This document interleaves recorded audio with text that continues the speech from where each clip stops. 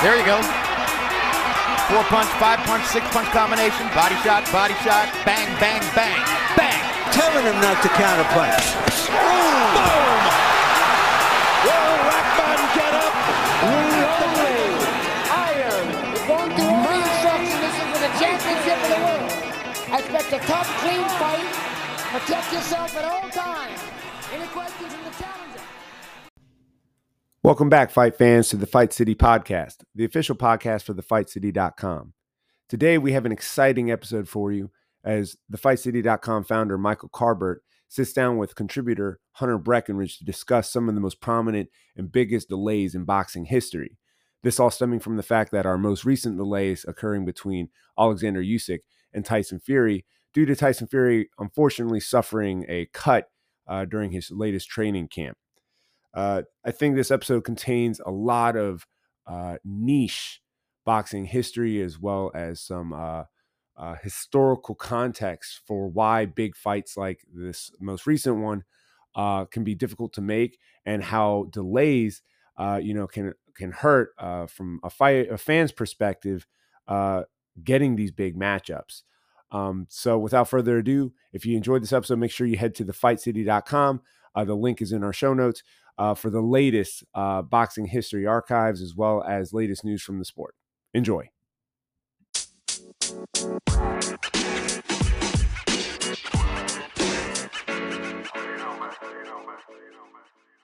So everyone, I think, in boxing was looking forward to finally having a showdown between Tyson Fury and Alexander Usyk, and it's been canceled.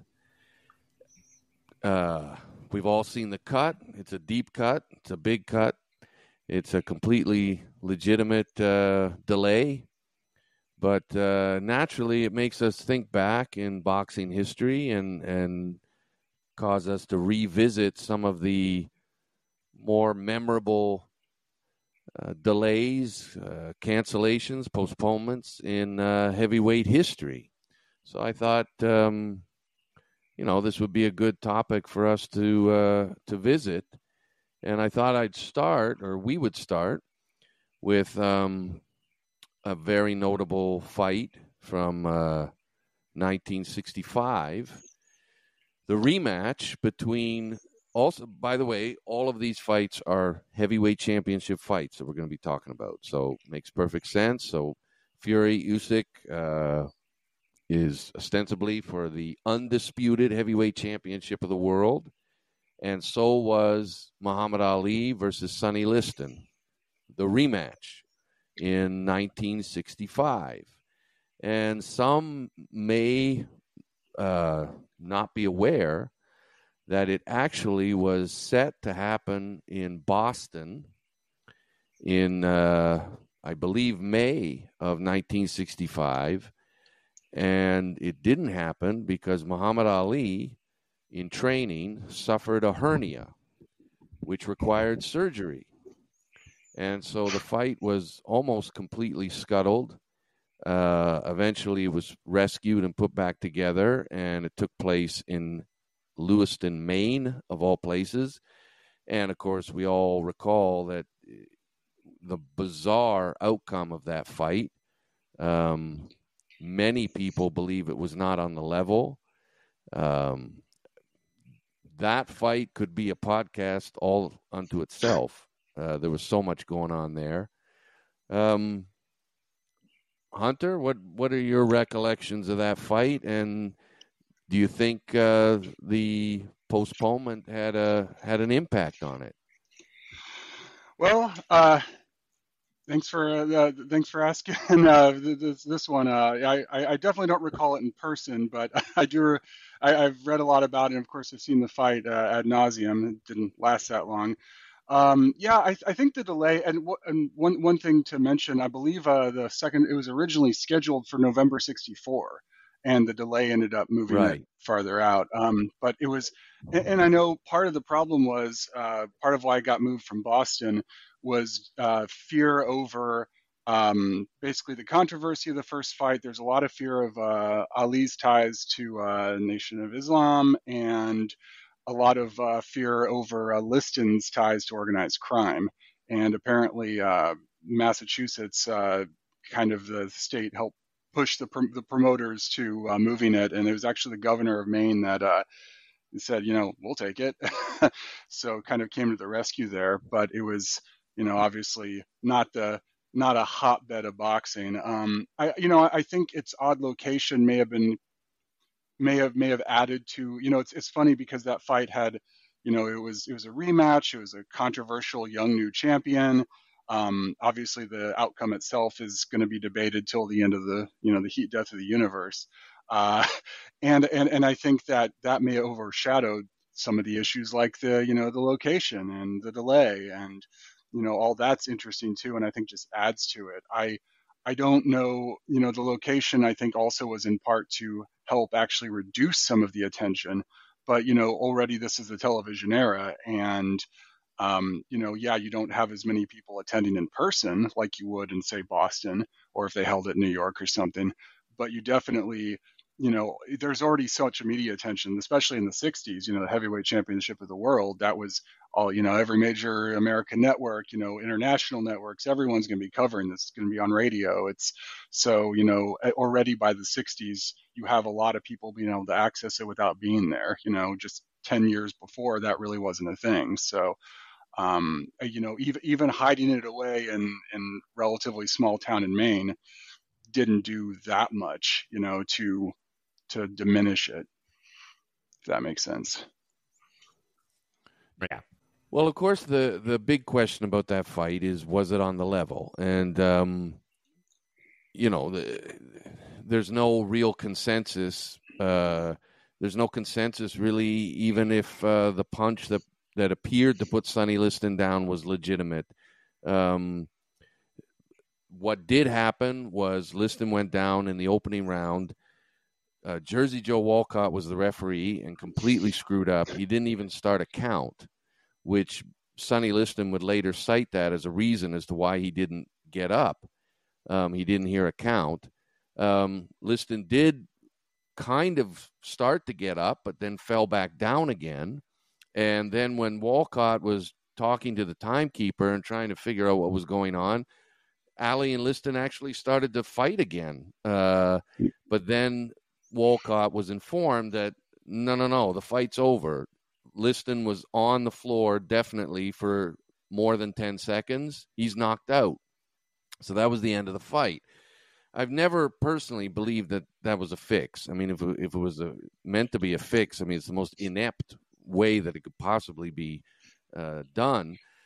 But I do personally believe that the postponement had a big impact on what happened based on something I read. And I've read a lot of books and over the years about boxing and so on. And I wish I kept scrupulous notes, but I haven't.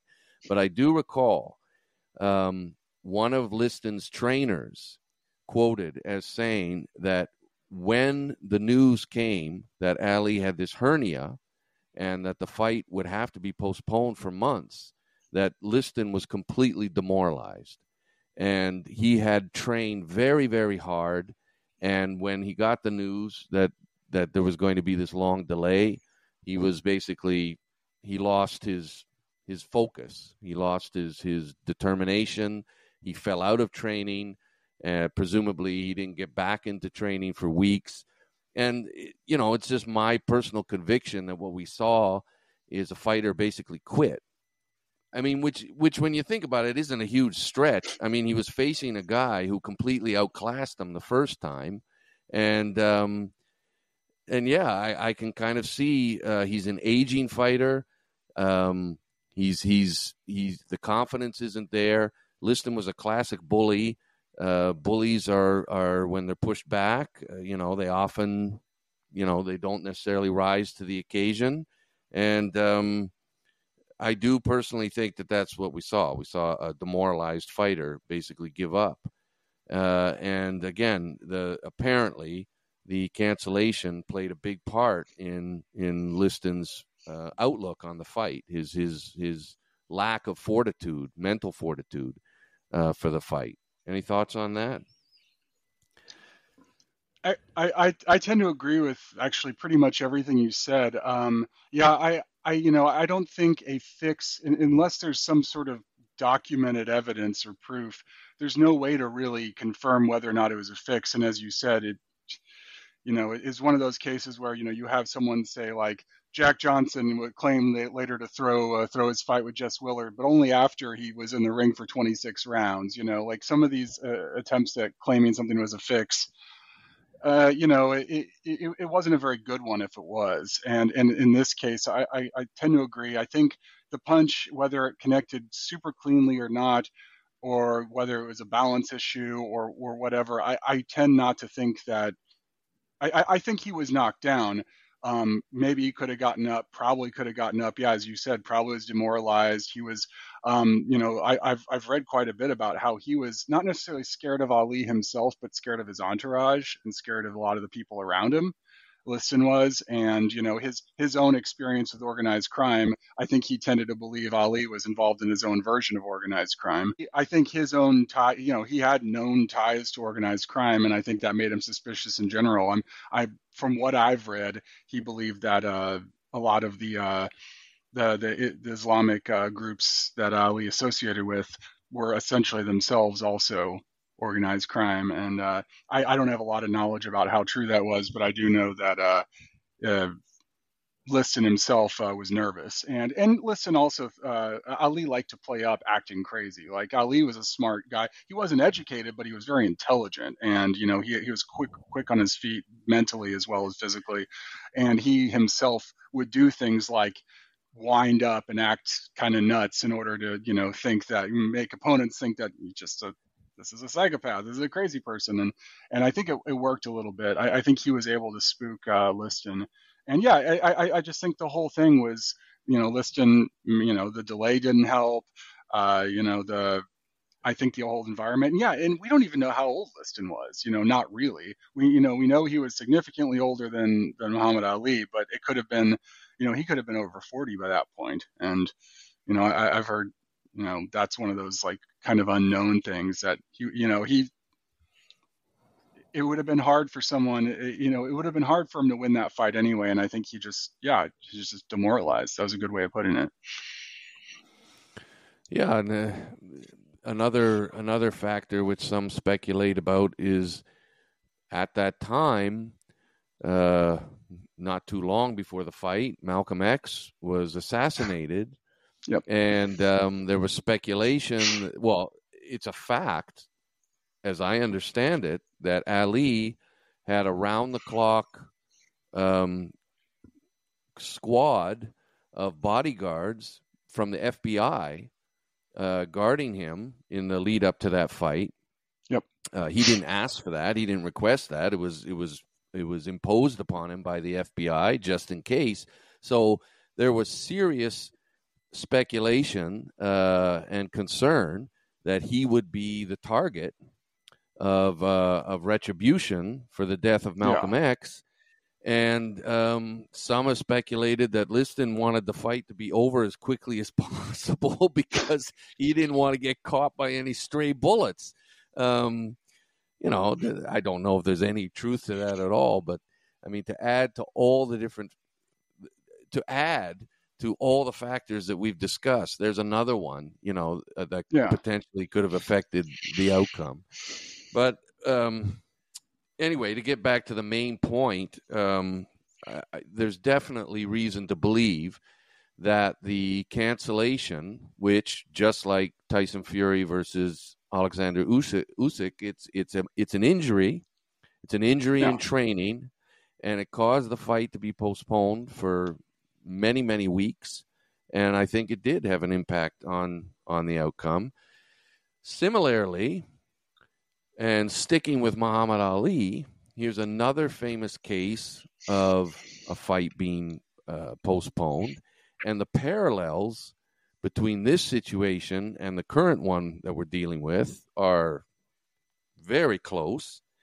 And that's, you zoom up to 1974, George Foreman is the heavyweight champion of the world, and he is going to face Muhammad Ali in Zaire, Africa, of all places. Lewiston, Maine seemed a strange location. Well, Kinshasa in Zaire is even stranger in some respects. Yeah. And during training, Foreman is cut. It's a cut over the eye, not unlike the cut that Tyson Fury has suffered. And the fight had to be postponed for, I think, at least a month, maybe longer. I think it was 5 weeks. 5 weeks. And did that have there's no question that Muhammad Ali's 8th round knockout of George Foreman is one of the most stupendous and consequential wins in boxing history. But is part of why that happened due to a sparring partner not being as careful with his elbows as he should have been, and the heavyweight champion getting a cut in training. This is another case where, it's difficult to analyze the psychology of someone who we can't be in their head, of course. And obviously, in later years, George Foreman, appears to be a much, calmer and more, confident individual. He definitely had a lot of insecurities as a young man back in 1974. And despite his outer facade was, an affectation, honestly. A lot of it, he talked later very honestly about how he was kind of a scared kid. He wasn't comfortable in Zaire. He hated it the whole time. He brought these German shepherds with him, which did not endear him to the people there, who these specific dogs were kind of a symbol back in the colonial era of oppression. And I don't think he realized that, but there it is. It didn't help. And yeah, I think he was also kind of a situation where he was training, he was getting himself into shape, then he got cut. And I think it was Bill McMurray, who was a kind of an interesting journeyman who has his own interesting story. Actually beat Thad Spencer about a decade earlier. This wasn't a terrible fighter for a guy with a almost losing record. Good sparring partner type. But yeah, he. I think that his own psychological issues, Ali spending a lot of effort getting into his head. There's a lot of concern. The U.S. State Department has records. I'm actually looking at them right now in the National Archives. The government of Zaire was concerned Foreman would try to split, to try to leave the country and recuperate, yes, and or just get out altogether. And I think there was some fear that he would use that cut as an excuse, and they wouldn't get him back just because he was so unhappy there. And I think the amount of money involved, he probably would have come back. But yeah, I get the fear too, and I could see why they'd be concerned about it. I think I think Muhammad Ali, for that fight, with everything happening, I don't think he would have been denied. I think that was his night. I don't think George Foreman of 1974 could have ever beaten him. But I definitely think Foreman wasn't at his absolute best either. I tend to agree. I think Ali had his number. I think Foreman, his style was almost made for Ali. Of course, the loose ropes definitely helped, but sure. Proponents of Foreman will point out that this cut really hampered Foreman's preparation.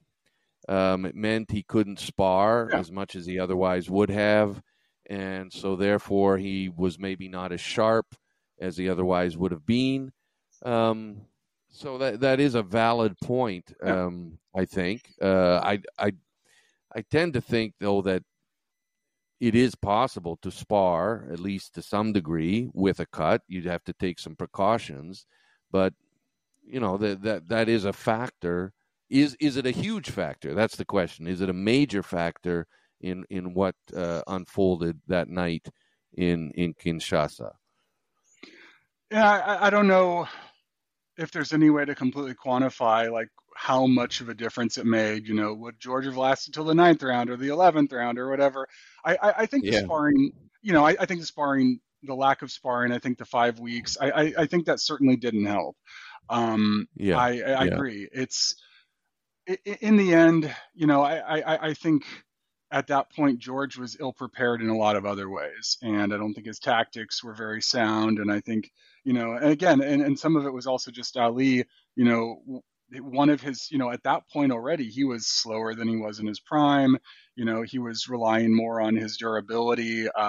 He had some advantages, as you said, the loose ropes, and he was a tall guy who could land a lean away, and a lot of the punches lost some of their snap by the time they reached him, the ones that connected. But yeah, he, there were a lot of things, kind of factors at play here. But in the end, the this was Muhammad Ali who wanted it so badly, and I really think a lot of it was just sheer will and durability and guts. And it was, I just don't think George at that point, especially, George's heart is unquestionable, especially, in his, once we saw his second career. But at that point, I think he was a younger guy, and he just wasn't mentally prepared for what was happening, and he wasn't tactically prepared. So Yeah, I agree. Generally speaking, the guy throwing the straight punches has an edge over the guy throwing the big round punches, and Ali knew that. Ali, that's one of the things about that fight, which is always so fascinating, is Ali's confidence despite everything. I mean, he was a clear underdog. Even people in his own entourage were concerned about whether he was going to be, seriously injured or not. I mean, he wasn't a huge underdog in terms of, betting odds, 3-1 or 4-1. But really, in terms of the popular perception, the thinking was, Foreman's just going to demolish him. But despite that, Ali his focus was razor sharp. He was so tuned in. He knew exactly what he needed to do, and he altered his tactics during the fight. And I just want to, this is, one of my personal, I love to harp on this. The rope-a-dope is to a large extent a myth, in the sense that he lay on the ropes and Foreman was winning the fight and then got tired. That's not the case at all.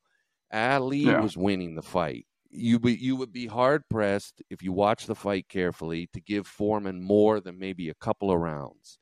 And Ali was just boxing brilliantly off the ropes, showing his skill, his intelligence, his experience. It's really a fascinating performance, an exemplary performance of ring skill and experience. Yeah, agreed. I think a lot of what Ali was doing was also fairly subtle. And part of it's, you talk about the straight punches versus the round ones. I mean, specifically, George at that time especially was always swinging for the fences. He threw these big looping wind up, shots. And, it obviously worked great and up to that point. But yeah, against Ali, so it often looked like he was doing more, especially to someone who's not necessarily, looking at it through a very analytical eye. And, he, his punches carried weight and heft, and, he'd land a shot to the ribs and it'd make a slapping, loud sound. And yeah, of course, I think you're right. Watching that fight, going back and, really paying attention to the details. Yeah, it's clear that, George is not doing as well as, the legend has it. He landed a few shots. Ali had said he got stunned once, but overall, and someone with George's heavy hands, especially at that point, could hurt even a guy like Ali. But he just wasn't landing. It wasn't just that he wasn't landing clearly. When he was, it was, Ali took body shots very well. And most of those headshots, the ones that kind of snuck through, as most of the snap and most of the power was already off of them by the time it actually connected, because he was able to lean so far back and he was able to roll his head and deflect with his hands. Yeah, it was masterful, but it was masterful in a subtle way that I think doesn't show up all that well, if you're watching on TV or something, especially in 1974 with, not exactly high def, quality and all that. Yeah. Well, it was a big upset. And speaking of big upsets, here's another interesting example, I think, of a fight that was supposed to happen. The contracts were signed. Everyone was looking forward to it. It didn't happen, but then it did years later. And then we got the upset. And that is the matchup, arguably the biggest heavyweight matchup of the 1990s, Mike Tyson versus Evander Holyfield. And as we all remember, it was supposed to happen in 1991. And the fight was set. It was going to take place.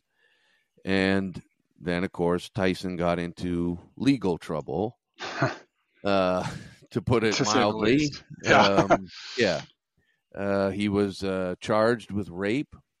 He went to trial. He lost the trial. He went to jail. And he didn't get back into the ring again until 1995. Holyfield was active all through that time. He had fights with big, high-profile fights with Riddick Bowe, among others. And by the time Holyfield versus Tyson, well, first of all, the fight when it did, when it was finally set, the title of it was Finally. Finally. The matchup we've all been waiting for. But by that time, for some people, we weren't waiting for it, because the perception after losses to Michael Moore and to Riddick Bowe, Holyfield was considered to be, over the hill, finished, done. And the anticipation was that Tyson's going to steamroll him just the same way he did all his other comeback opponents, including Peter McNeely and Buster Mathis Jr. and Frank Bruno and so on. Yep. Didn't turn out that way. And it's interesting to speculate. Would the result have been markedly different in 1991 than as it turned out to be in 1996, when Holyfield scored arguably one of the biggest upsets in heavyweight history and defeated Mike Tyson by 11th round TKO? It's interesting. I think with first of all, going back just a little bit, is the postponements. There's actually two postponements originally, because they were first scheduled to fight in 1990, in I think June of 1990, and then Buster Douglas happened, and that sunk that. And then after, even then, a lot of people still thought, well, it was a little fluky. Buster Douglas isn't that good. He just fought the fight of his life. His mom just died. And then of course Holyfield took him out pretty fast, and they said, okay, well, we can still get Holyfield Tyson. Now it'll just be Tyson challenging. And then of course, as you said, he had a rib injury, and then of course his legal issues and spending some time in jail. But what's interesting about when he came back and when he did eventually fight Holyfield, a lot of people now will diminish that victory a little bit, at least what I've seen, especially in discussion forums and whatnot, saying, well, obviously Tyson was a shell of who he used to be, didn't fight like he did in the late 80s and all that. And yeah, as you noted, at the time, everyone thought kind of the opposite. Tyson may not have been quite as dynamic, and he lost a little bit, especially defensively in his comeback, but he had looked solid. He was knocking everybody. He was knocking bottom of the top 10 type guys, top 15 guys like Selden and Mathis and whatnot out in 2 or 3 rounds, Bruno, and capturing a couple alphabet belts. And, and as you said, yeah, Holyfield didn't look good. He had lost 2 fights to Bowe, lost to Moore, looked bad against Bobby Chez, who was basically a cruiserweight. And and the finally, it was, I remember that tagline too, but a lot of people are like, finally Holyfield's going to get crushed. But I'm inclined to think, and I could be wrong on this, I'm inclined to think going back to 90 or 91, I think it would have been a faster paced fight. I think Tyson would have probably, throw more combinations. His defense would have been a little sharper, but so would Holyfield's. Holyfield had slowed down by that point. He had bulked up. His stamina was a lot better in 1990, 91 than it was in 96. He was only fighting 2 minutes a round at that point. When he'd throw these sharp combos, but then he'd take half the round off. Even then, he was in his late 30s already. And a lot of people thought he was washed up too because he was old, or relatively speaking. And Mike was only 30 when he came back from prison, something like that, 31. He wasn't that old, And I'm inclined to think that maybe it would have gone the distance. Maybe it wouldn't have been a late stoppage like we actually saw. But I just think Holyfield knew how to negate Tyson's aggression. I think his speed and his relative quickness and his ability to, honestly, his toughness. I think we talked about this, fighters being bullies. Foreman was a bully, Liston was a bully, Tyson was a bully. And Tyson, it's not true that standing up to him meant you beat him. There were fighters that stood their ground and got crushed, but I think Holyfield is a different kind of guy. That's me. I could be convinced otherwise. Yeah, I don't disagree. As I said, I feel like Ali had Foreman's number. I tend to think that he would have found a way to defeat Foreman had they fought more than once. And I kind of feel it's the same way with Holyfield and Tyson. I mean, boxing is a very, a huge aspect of boxing is the mental component of it. And there's no question in my mind that mentally the stronger fighter is Holyfield. And if you can get through the first couple of rounds against Tyson, he starts to slow down and he starts to slowly get a little discouraged. And of course, the ultimate example was in the rematch when Tyson completely lost it. Yeah. I tend to agree with you. I think if the fight had happened back in 1991, if I had to bet money, it would be on Real Deal, not Iron Mike. But the case can be made that what we saw after Mike Tyson came out of prison was a mirage. That really. The Mike Tyson of 1991 would have been a better performer, a better fighter. I mean, he really had no significant opposition leading up to the Holyfield fight. At the time, he looked incredible. At the time, for most people, it seemed like the second coming of Mike Tyson, and nobody could stand up to him. He demolished what was it? Peter McNeely, Buster Mathis Jr. Who am I forgetting? Frank Bruno. Oh, Bruce Seldon. Bruce Seldon, who went down from a punch that didn't even land. I mean, all these guys were terrified. Yeah. And so what got overlooked was the fact that no one until Holyfield had the guts, had the backbone to actually stand up to Tyson and fight back. And lo and behold, as soon as somebody did, Tyson was not the same fighter at all. You can make the case that in that first fight with Holyfield, Tyson won no more than maybe 2 rounds. Some of the rounds were close, but overall, the guy who was controlling things, moving forward, and landing effective shots was Evander Holyfield. And people couldn't believe what they were seeing. So you can't, it's not a stretch to think that the Mike Tyson that would have entered the ring in 1991 would have been a more formidable fighter than the one in 1996. It's just that at that time in 1996, nobody saw that. Nobody perceived it that way. 100% agreed. And yeah, it's the mirage aspect, I think, is an underrated. I think it's an underrated component because an underrated point because, as you said, these names, one, they weren't that. They were kind of fringe contender. Frank Bruno, I guess, is technically a contender, but Frank Bruno is probably the best of that group that we just mentioned.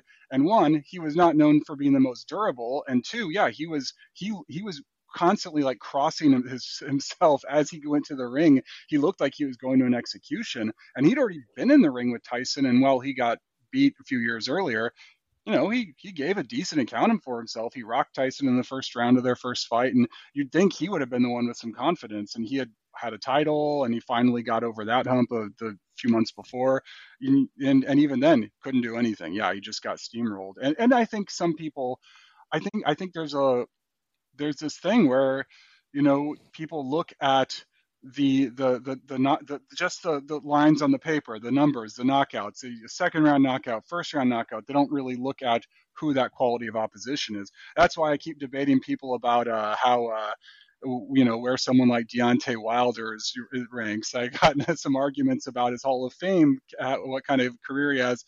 Look how he had 478 knockouts. Yeah, but who did he knock out? Who? Exactly. I think that matters a little more. And yeah. Holyfield, it's true. Like, at the same time, those 5 fights we just mentioned of Tyson's, but Holyfield had fought, the worst fighter he fought was Bobby Chez. I think I'm pronouncing that right. But he fought Riddick Bowe, Ray Mercer, Michael Moorer, Riddick Bowe again, like basically a who's who of the best fighters in the division at that point. And his record wasn't great, but he was fighting them. And it wasn't like he was getting blown out. Even when he did get knocked out by Bowe, he had almost knocked Bowe out right before that. So, and he might have been having a heart attack, or it wasn't a heart attack, but he was having heart issues like palpitations or something against Michael Moorer, and argue, that was a very close fight. So, it's just the quality of competition by itself, that should have given more people pause. The differences, Well, I think we'd be remiss. You bring up the heart issue with Holyfield, and of course, nobody questions his heart metaphorically, his determination, his willingness to mix it up, and that kind of thing. But he was having serious medical issues.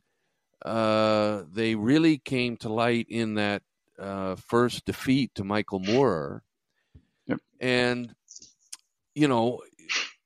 somebody who raises this issue when we ask the question, okay, Tyson Holyfield 1991 versus Tyson Holyfield 1996. I mean, it's a legit point. Well, when did he start juicing? And the fact of the matter is, there's nothing definitive, but some have speculated that the issues Holyfield experienced in that first fight with Michael Moorer, and subsequent to that, he seemed to have stamina issues. It was also, to my mind, like evident in the third fight with Bowe that something wasn't quite right physically. And my understanding is that some of his problems, which, by the way, he claimed were healed by, remember that evangelical preacher who laid hands on him? And Benny Hinn, that's right. Yes. Yep. Some who are more knowledgeable than I would ever be on performance-enhancing drugs and so on have speculated that what Holyfield was experiencing falls into the realm of predictable side effects of the use of human growth hormone. And it affects the cardiovascular system, apparently, and so on. And, so when we look, it is a valid point. When we look at Holyfield's incredible victory over Mike Tyson, which many people forget, but at the time it was a huge upset, much bigger than Ali versus Foreman, for example. In retrospect, it's obvious that Holyfield was enhancing his training with, who knows what. Sure. But definitely something. And all you have to do is look at his physique to see that this was a factor. So it is a valid question.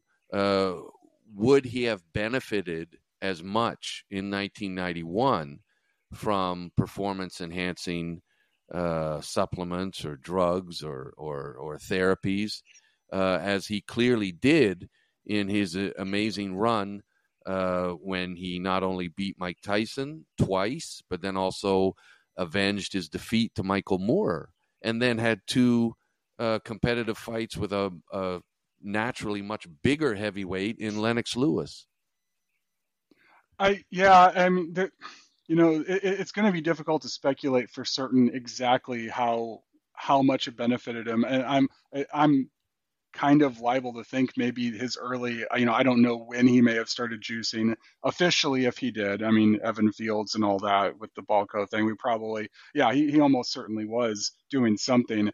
I know just even looking at like his record, you can see his weight, he was consistently 208, 207, 210, all the way up until the Riddick Bowe fights. And then all of a sudden for the second Riddick Bowe fight, he was up to 217, and he kind of spent most of the next few years like hovering right under like 215 to 220 range. And he was, that extra 10 pounds or so was clearly, it was all in his shoulders, the traps and all that. He clearly looked like he had just expanded. It wasn't quite Barry Bonds in 2002 or whatever, but he definitely looked bigger. And it's, of course, a guy can lift weights and all that and put on muscle. And he obviously had to do that along with whatever he might have been taking. But it's not like added muscle is necessarily beneficial, especially for a guy who was a pretty fast twitch sort of fighter. Adding that kind of weight to a relatively slender, framed guy may not have been incredible for him. It did help give him some strength against, I think with Tyson in particular, I think he benefited from that extra muscle because, they grappled a lot inside, and it frustrated Mike. Mike had always been pretty passive, even in the 80s when he was a wrecking machine. Guys could pretty easily tie him up. And, he didn't punch a lot in the clinch. He didn't try to outmaneuver. And someone like Holyfield, who, juiced or not, was very strong. It didn't always translate to a huge punch, but he had sharp punches, and he was physically could move a guy like Mike around, and I think that helped wear Mike down too, so that might have been where the roids or what the HGH or whatever benefited him, was just physically pushing, a guy who technically had a thicker body around. So, well, it's a scenario that's fun to speculate on. Absolutely. What might have happened in 1991 versus what did happen in 1996. So, continuing, one more comparison that I think is very fitting to make in terms of a high-profile, in this case, a cancellation, not just a postponement, and that would be the rematch that was supposed to happen. The contracts were signed. Both fighters went into training for it. And that's the rematch between Tyson Fury and Vladimir Klitschko. And this is a really fascinating chapter, I think, in heavyweight history. The first fight was a strange fight in certain respects. Yes. And Fury's victory was definitely something of an upset. And Klitschko immediately, felt the feeling was that Klitschko saw the error of his ways, that he realized he had been too passive, and he just simply wasn't active enough in that fight with Tyson Fury, and he wanted a rematch as soon as possible. And he had the right, according to the contract, to activate the rematch clause. And so the rematch was signed. It was going to happen. Both fighters went into training. And then what happened exactly, Hunter? I don't know. Does anybody know? I mean, by all accounts, Tyson Fury was training hard. And then what? All of a sudden, he decided to pick up and go to Ibiza and party his ass off or something. I in the end, only Tyson Fury knows exactly what happened with him. I know that he himself had tested positive for some banned substances at what kind of during that time. I also say just first for the fight itself, yeah, it was a really awkward fight. At the time, especially, I was higher on Klitschko than a lot of my friends and contemporaries in boxing, and I always liked the guy a lot, just personally. And I was rooting for him against Fury, and it was frustrating to watch because, yeah, it seemed like Fury did a good job kind of freezing Klitschko, keeping him from really throwing a lot. And Klitschko kind of came alive in the last round when it was too little too late. And he landed a couple of shots, but it didn't mean much. I mean, Fury, was neither guy threw much. It was really an ugly, unpleasant fight in a lot of ways. But it was a rare situation where Klitschko wasn't significantly stronger and wasn't able to push Fury around like he'd been used to doing. And Fury was in good shape. Like Fury's physique gets mocked quite a lot in the boxing world. Some of it's fair, some of it's maybe less so. But he's always a guy who probably is in better shape than he looks without necessarily being in great shape. He seems to have pretty good stamina considering, and pretty good speed for a guy his size. But with that fight, he looked good. He was actually kind of cut and looked like he was in pretty good shape. And maybe there's some substance issues there. I'm not going to speculate and say I know for certain what all he had in him. But I don't think anyone's completely clean. I think a lot of guys are not that clean. So I don't want to get too conspiracy theory minded there. But yeah, I think I don't know what his mental health issues are. I think. I wouldn't be shocked if he legitimately did suffer from some form of depression. I think he also suffered from some form of cocaine and alcohol. And I think a lot of it was just substance issues. He gained a lot of weight, apparently hit 400 pounds or something like that, some insane amount of weight. And I saw some pictures of him where he looked huge. And for whatever reason, he seems like a confident guy. I don't necessarily think he was scared of the rematch, but I do think Klitschko could have done better, especially if Fury's head wasn't in it. I mean, a lot of Fury's issue is also, where he's at mentally. I don't know if he's crazy or has real mental issues or he's a con artist, but he's not always all there, clearly. And you can tell in some of his performances. He clearly had more of his head on straight in 2015 when he fought Klitschko the first time. Well, I'll just go on record here as saying that I never really bought the whole depression and story from Tyson Fury. Klitschko was frustrated, and he basically got tired of waiting around for Tyson Fury, and he gave up. He had a legitimate right to pursue that rematch. But Tyson Fury basically did, in my opinion, this is just my, take, just my personal opinion. I think Tyson Fury wanted nothing to do with Vladimir Klitschko in a rematch. I think in a rematch we would have seen the Klitschko that everyone expected to see, and I think he would have beaten Tyson Fury, not without some difficulty, but I think sure. It would have clearly been a Klitschko's fight to lose. And Tyson Fury is no dummy, and I think he did what he needed to do to avoid that fight. It's just my personal opinion. But that falls in line with other aspects of Tyson Fury's behavior, public utterances that are bizarre. The thing I always come back to is there's really no reason on earth why a Tyson Fury versus Anthony Joshua fight hasn't happened, except that somebody didn't want it to happen. I mean, that has to be one of the biggest fights available in the sport. We're talking massive paydays. It would be absolutely huge, monumental in Great Britain. But my personal conviction is that Tyson Fury wants nothing to do with getting in the ring with Anthony Joshua.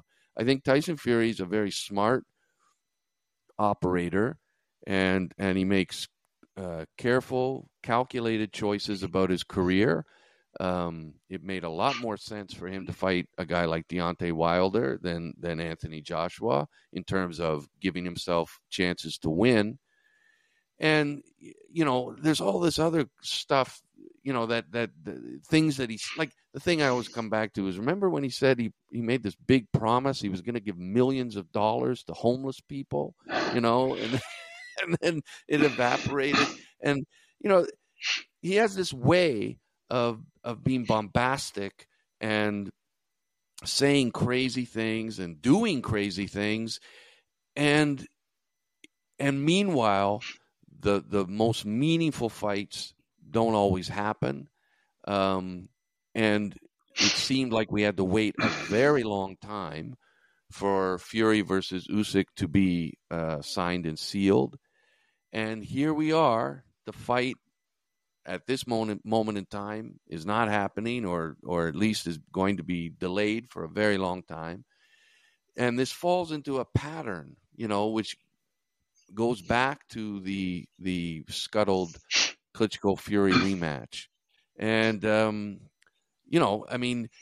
just to illustrate, when Fury versus Usyk was finally announced, it's going to happen. It's definitely going to happen in February.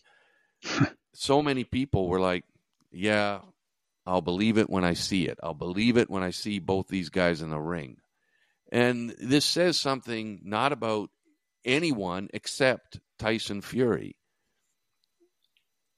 It's a legitimate point of view, it seems to me. I agree. And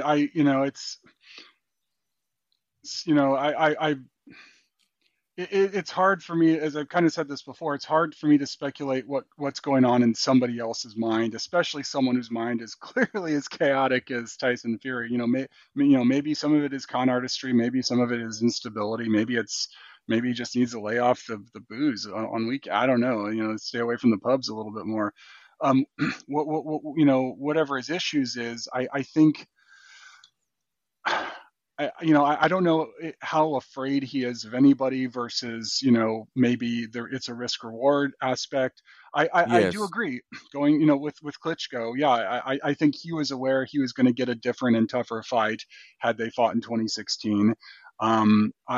I personally thought Klitschko had a shot at stopping him late. I don't know if that, especially if Klitschko fought him the way he did Joshua a year after that, that was a pretty good version of him despite his loss there.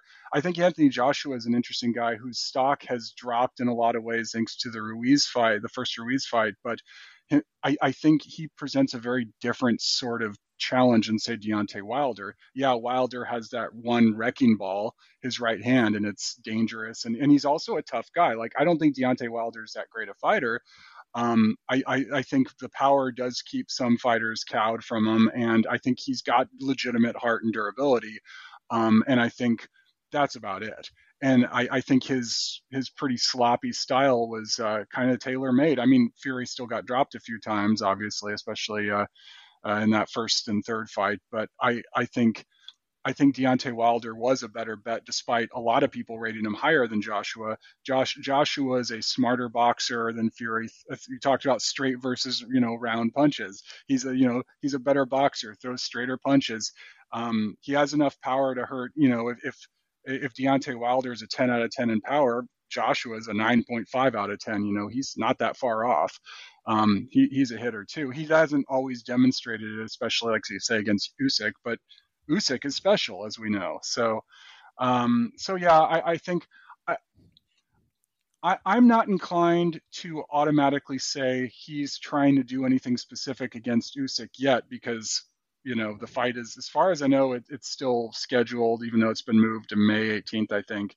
I don't know if it's going to happen or not. I'm inclined to provide, offer a little grace and say, let's see if it gets delayed again, because the cut seemed legitimate, and it looks rough, and it's a reasonable point to postpone it.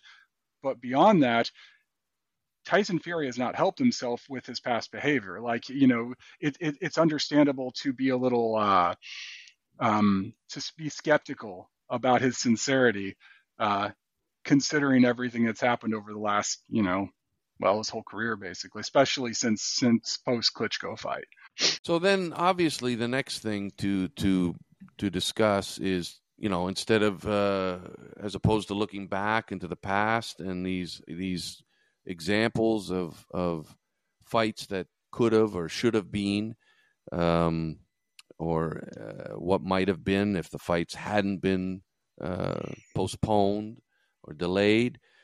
So now we're dealing with a situation very similar, and years from now, maybe fight fans will speculate, will wonder, what if Tyson Fury versus Alexander Usyk had taken place when it was initially set to happen instead of several months later? I believe the fight is now set for May. Will this long delay, we're talking at least 3 months, is it going to have a significant influence on the outcome? And does either fighter benefit from this in any way? What are your thoughts, Hunter? Well, I mean, in theory, the guy whose commitment to conditioning is a little more questionable, in theory, would benefit from the delay. I don't know how much of the next 3 months he's going to spend in the gym.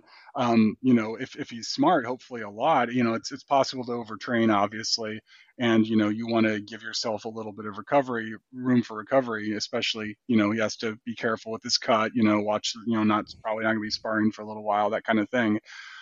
Obviously, he can still work out. I think obviously we know Usyk tends to be a little more professional about that sort of thing. He comes into the fights in shape. He's not a massive specimen by any means, but he's clearly not. He seems to be he seems to keep himself in shape quite well between fights. On the other hand, it's also fair to note that Usyk's country is currently in the middle of an invasion, and he's probably a little distracted by that too. I think a lot of it comes to Tyson Fury. If he's really serious about this fight and really cares about it, this could benefit him more than it would benefit Usyk, I think he has more to gain, especially in terms of conditioning, especially in terms of tactics, that kind of thing. He just came off a pretty lousy performance against a guy with no professional boxing experience whatsoever. I think he won that fight, but he didn't win it by a lot.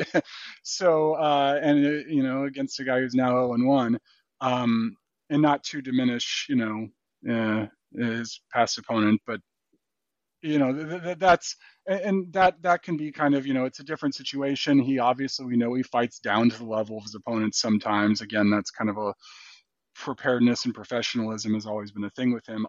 I believe Fury will get up for this fight, assuming it happens. I think this delay should benefit him more than it benefits Usyk. I just don't know if it's enough. Because Usyk, again, is a far more professional person. Usyk's kind of a weird guy himself, but he's a weird guy in a way that doesn't diminish what he does in the ring. You know what I mean?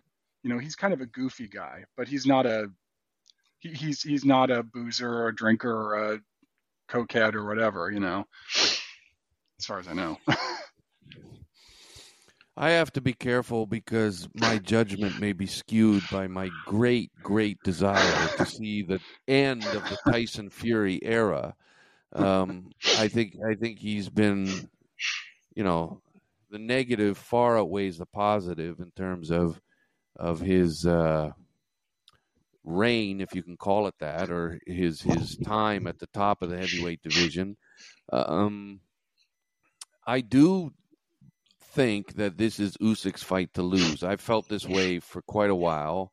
My pick, it would be the cat. I think he's the more talented fighter.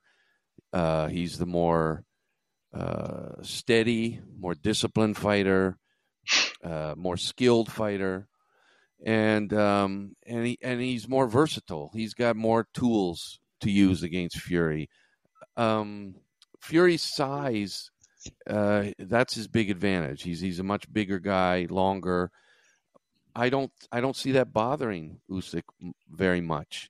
And what is going to bother somebody is when Usyk starts landing with regularity, flush shots. Having said all that, I agree. If this postponement is going to help anybody, it's going to help Tyson Fury. So it will be a challenge, I think, for Usyk. It's a new challenge now. It's a kind of a different fight now, and the challenge, in part at least, for the Ukrainian will be to stay focused, to not lose his focus, to not get distracted by anything, to not be disturbed by any of Fury's antics or what is unfolding now, and at the same time to not get stale. So that's another thing. It appeared there was speculation that Usyk might get in the ring again, might get in the ring between this setback and when the fight will finally take place. Obviously, that talk disappeared pretty fast. I don't think that's going to happen. They're not going to take that chance. And so how is he going to manage his conditioning and his preparation so that he's sharp and fresh and motivated when the fight finally does happen? So, yeah, it's an interesting scenario, but I tend to think that there won't be too much speculation after the fact as to what might have happened in February as opposed to May. My money is still on Usyk coming through, no matter what. And who knows? That cut may reopen in the fight. That wouldn't be a shock, and that could be a major factor because that's old scar tissue, and that cut looks deep, and that you never know. I think overall, Usyk is the fresher, more talented fighter. He's undefeated. Well, so's Tyson Fury, but Usyk is the more impressive fighter. He's the one, in my opinion, who I think is the favorite to win this fight. It's his fight to lose, I believe. I can't really argue against any of that. I think your analysis is pretty spot on here. I generally agree. I do think I think Tyson, I will say about it's not just his size. I think when he's focused and on, he does know how to use his size pretty well. He also knows how to use he's not bad at distance. He's not bad at his footwork. He is obviously a significantly larger man. I don't know how effective that weight will be. If he comes in the type of shape, even close to the shape when he fought Klitschko, it could be actually more interesting. I think while his shape condition is a little deceptive, because again, I think he often has pretty good wind for a guy who's clearly got 20, 30 extra pounds over what he needs to have. He's also not getting younger. Usyk's actually the older man, but I think just the overall mileage, Fury's got a lot more on him from mostly just the hard living. I don't think I wouldn't actually count Fury out. I think he has a shot in general, kind of just through his being a frustrating individual to fight. I think that's the big thing. And it's possible Usyk's just has his head on his head is on too straight to really be psyched out by Fury's antics. But Fury's a strong guy. He can take a punch. He's definitely going to land his share of shots. He's again much larger. He's not as tall as he claims. I'll die on this hill. He's not 6'9". He's maybe 6'7.5", but that's still much larger than Usyk. Regardless, he's still an NBA sized player and a fighter. And but I tend to agree that he'd have to be special. He'd have to really show his potential. And even if he has the capability of it, I don't think he's got it in his mind anymore. I don't think his body's going to handle it. I think maybe the Fury of 2015 could outpoint Usyk, but I don't think that's going to happen now. I think Usyk will probably win this. Well, I think we've covered all the bases, Hunter, and I want to thank you for being on the podcast. Sure. And much appreciated. No doubt, when we get closer, if Tyson Fury versus Alexander Usyk actually happens, and who knows Fingers crossed. if it will ever happen, who knows? that could be the thing that people will look back on in the future. What if the fight had ever happened? But if it does happen, for sure, we'll be talking about it more. We'll be talking about it again closer to the date, because I know you will always be fascinated in any high-profile heavyweight matchup, Hunter. And Sure. This is a fascinating fight in so many different ways. So I look forward to that.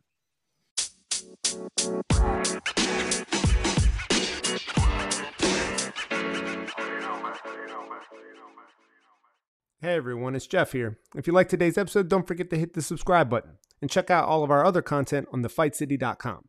The website link can be found in our show notes. Till next time.